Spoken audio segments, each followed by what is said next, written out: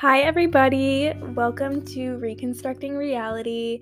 I'm Emma McPhee, and I'm so excited to finally get this podcast out there. I have been anticipating starting this podcast for a long time, and I kind of feel like it's my calling because I am a victim of childhood trauma, and I've gone through years of therapy. And I have so much knowledge on personal growth and mental health, and I'm really interested in it, and I love to share my knowledge about that. And I really want to just help those people that listen to podcasts in order for them to feel some type of benefit from them and learn something. And I also want to just give direction. The podcast is called Reconstructing Reality because I want to help people shift their perspectives of their reality into something that's more positive and kind of just think in a way that will benefit them and the people around them, no matter if it's relationships, self-love, feeling of self-worth, and just overcoming internal obstacles within themselves. And I'm also going to go over relationships and living independently, being healthy, my fitness journey, my eating journey, toxic family members, dating, like so many different things are going to be covered on this podcast from a 21-year-old girl's perspective. And I'm also going to have guests on. I already have a guest planned for my next episode. But this episode is just going to be a mini episode to get my foot in the door. And since we're beginning a new year, I'm going to be talking about a few of the major lessons I learned in 2021 in this episode. And I'm so excited. So let's get started.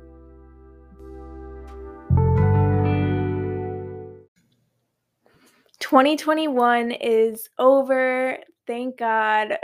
I love new beginnings.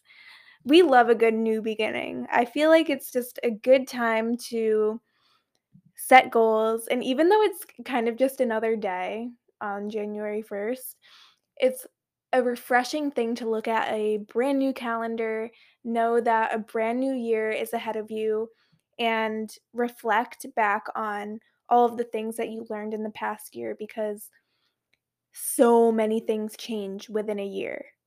I think it's incredible how different my life is now than it was exactly a year ago.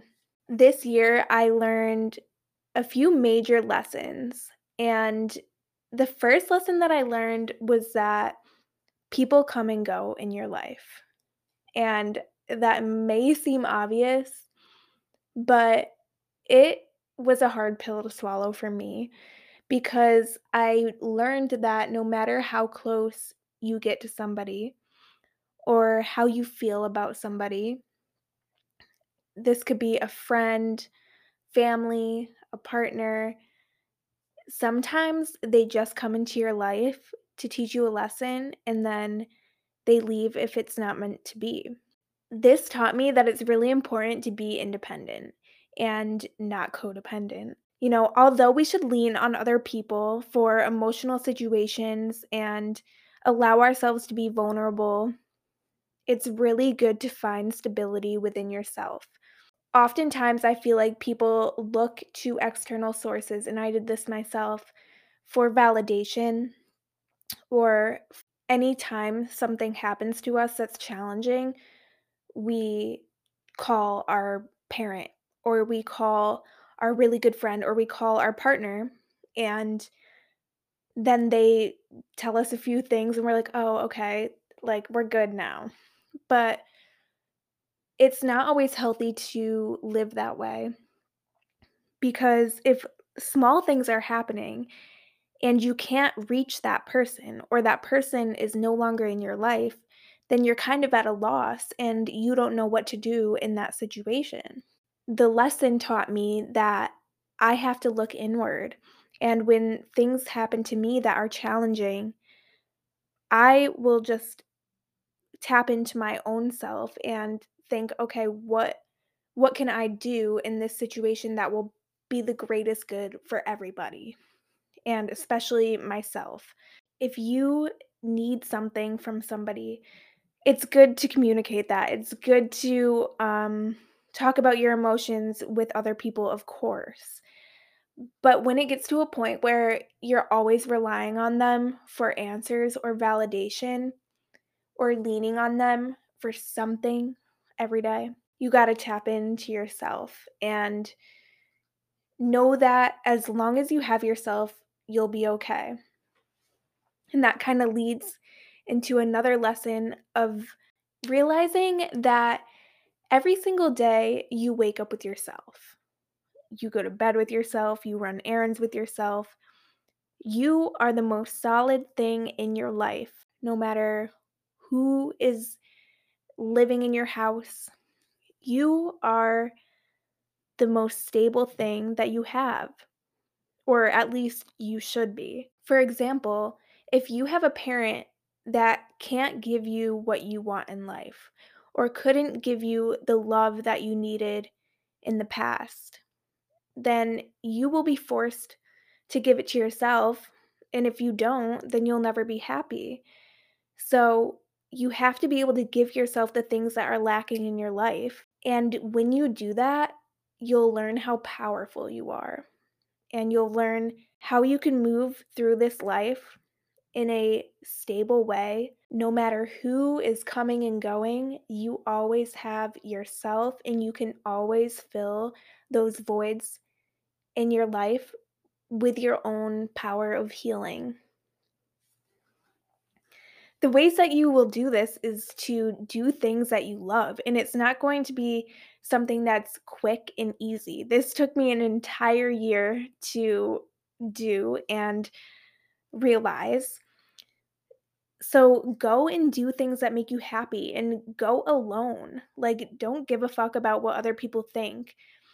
Go to a dance class, go shopping, go get a coffee, go read a book at a bookstore, and just get out and do something that makes you happy because, like I said before, you're always with yourself, so you might as well enjoy hanging out with yourself, and not everybody's going to be on your schedule. So, if you have something that you want to do in that moment that you think will make you happy, go and do it. And that is the first step of giving yourself what you need in order to feel validated and in order to fill the void that you have in your life. We need to learn to be kind and love ourselves and know that we're worthy of the care and attention that we give to others. And that's how we will build on to other relationships in order to make healthy relationships in the future. So if you don't have this void filled within yourself and then you get into a relationship just to fill this void, then you will never be happy and neither will your partner because you're constantly going to be asking them for something that they cannot fully give you if you don't give it to yourself. Period. All right, moving on.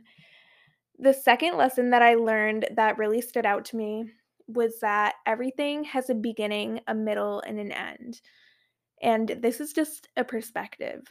So I was actually in a therapy appointment and I was going through a really hard semester, my previous semester.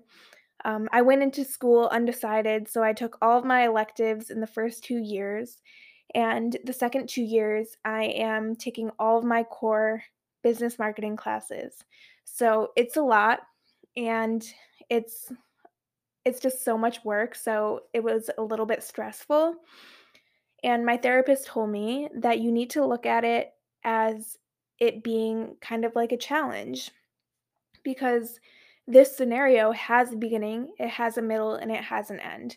And right now you're in the middle of it, and you know that it's not going to be forever.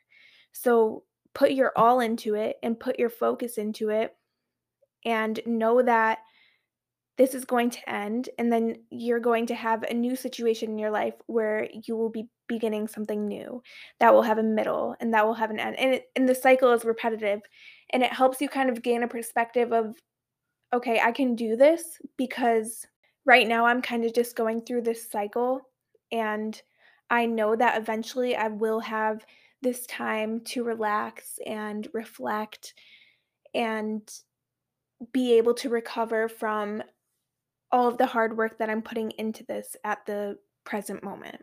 The pain does go away.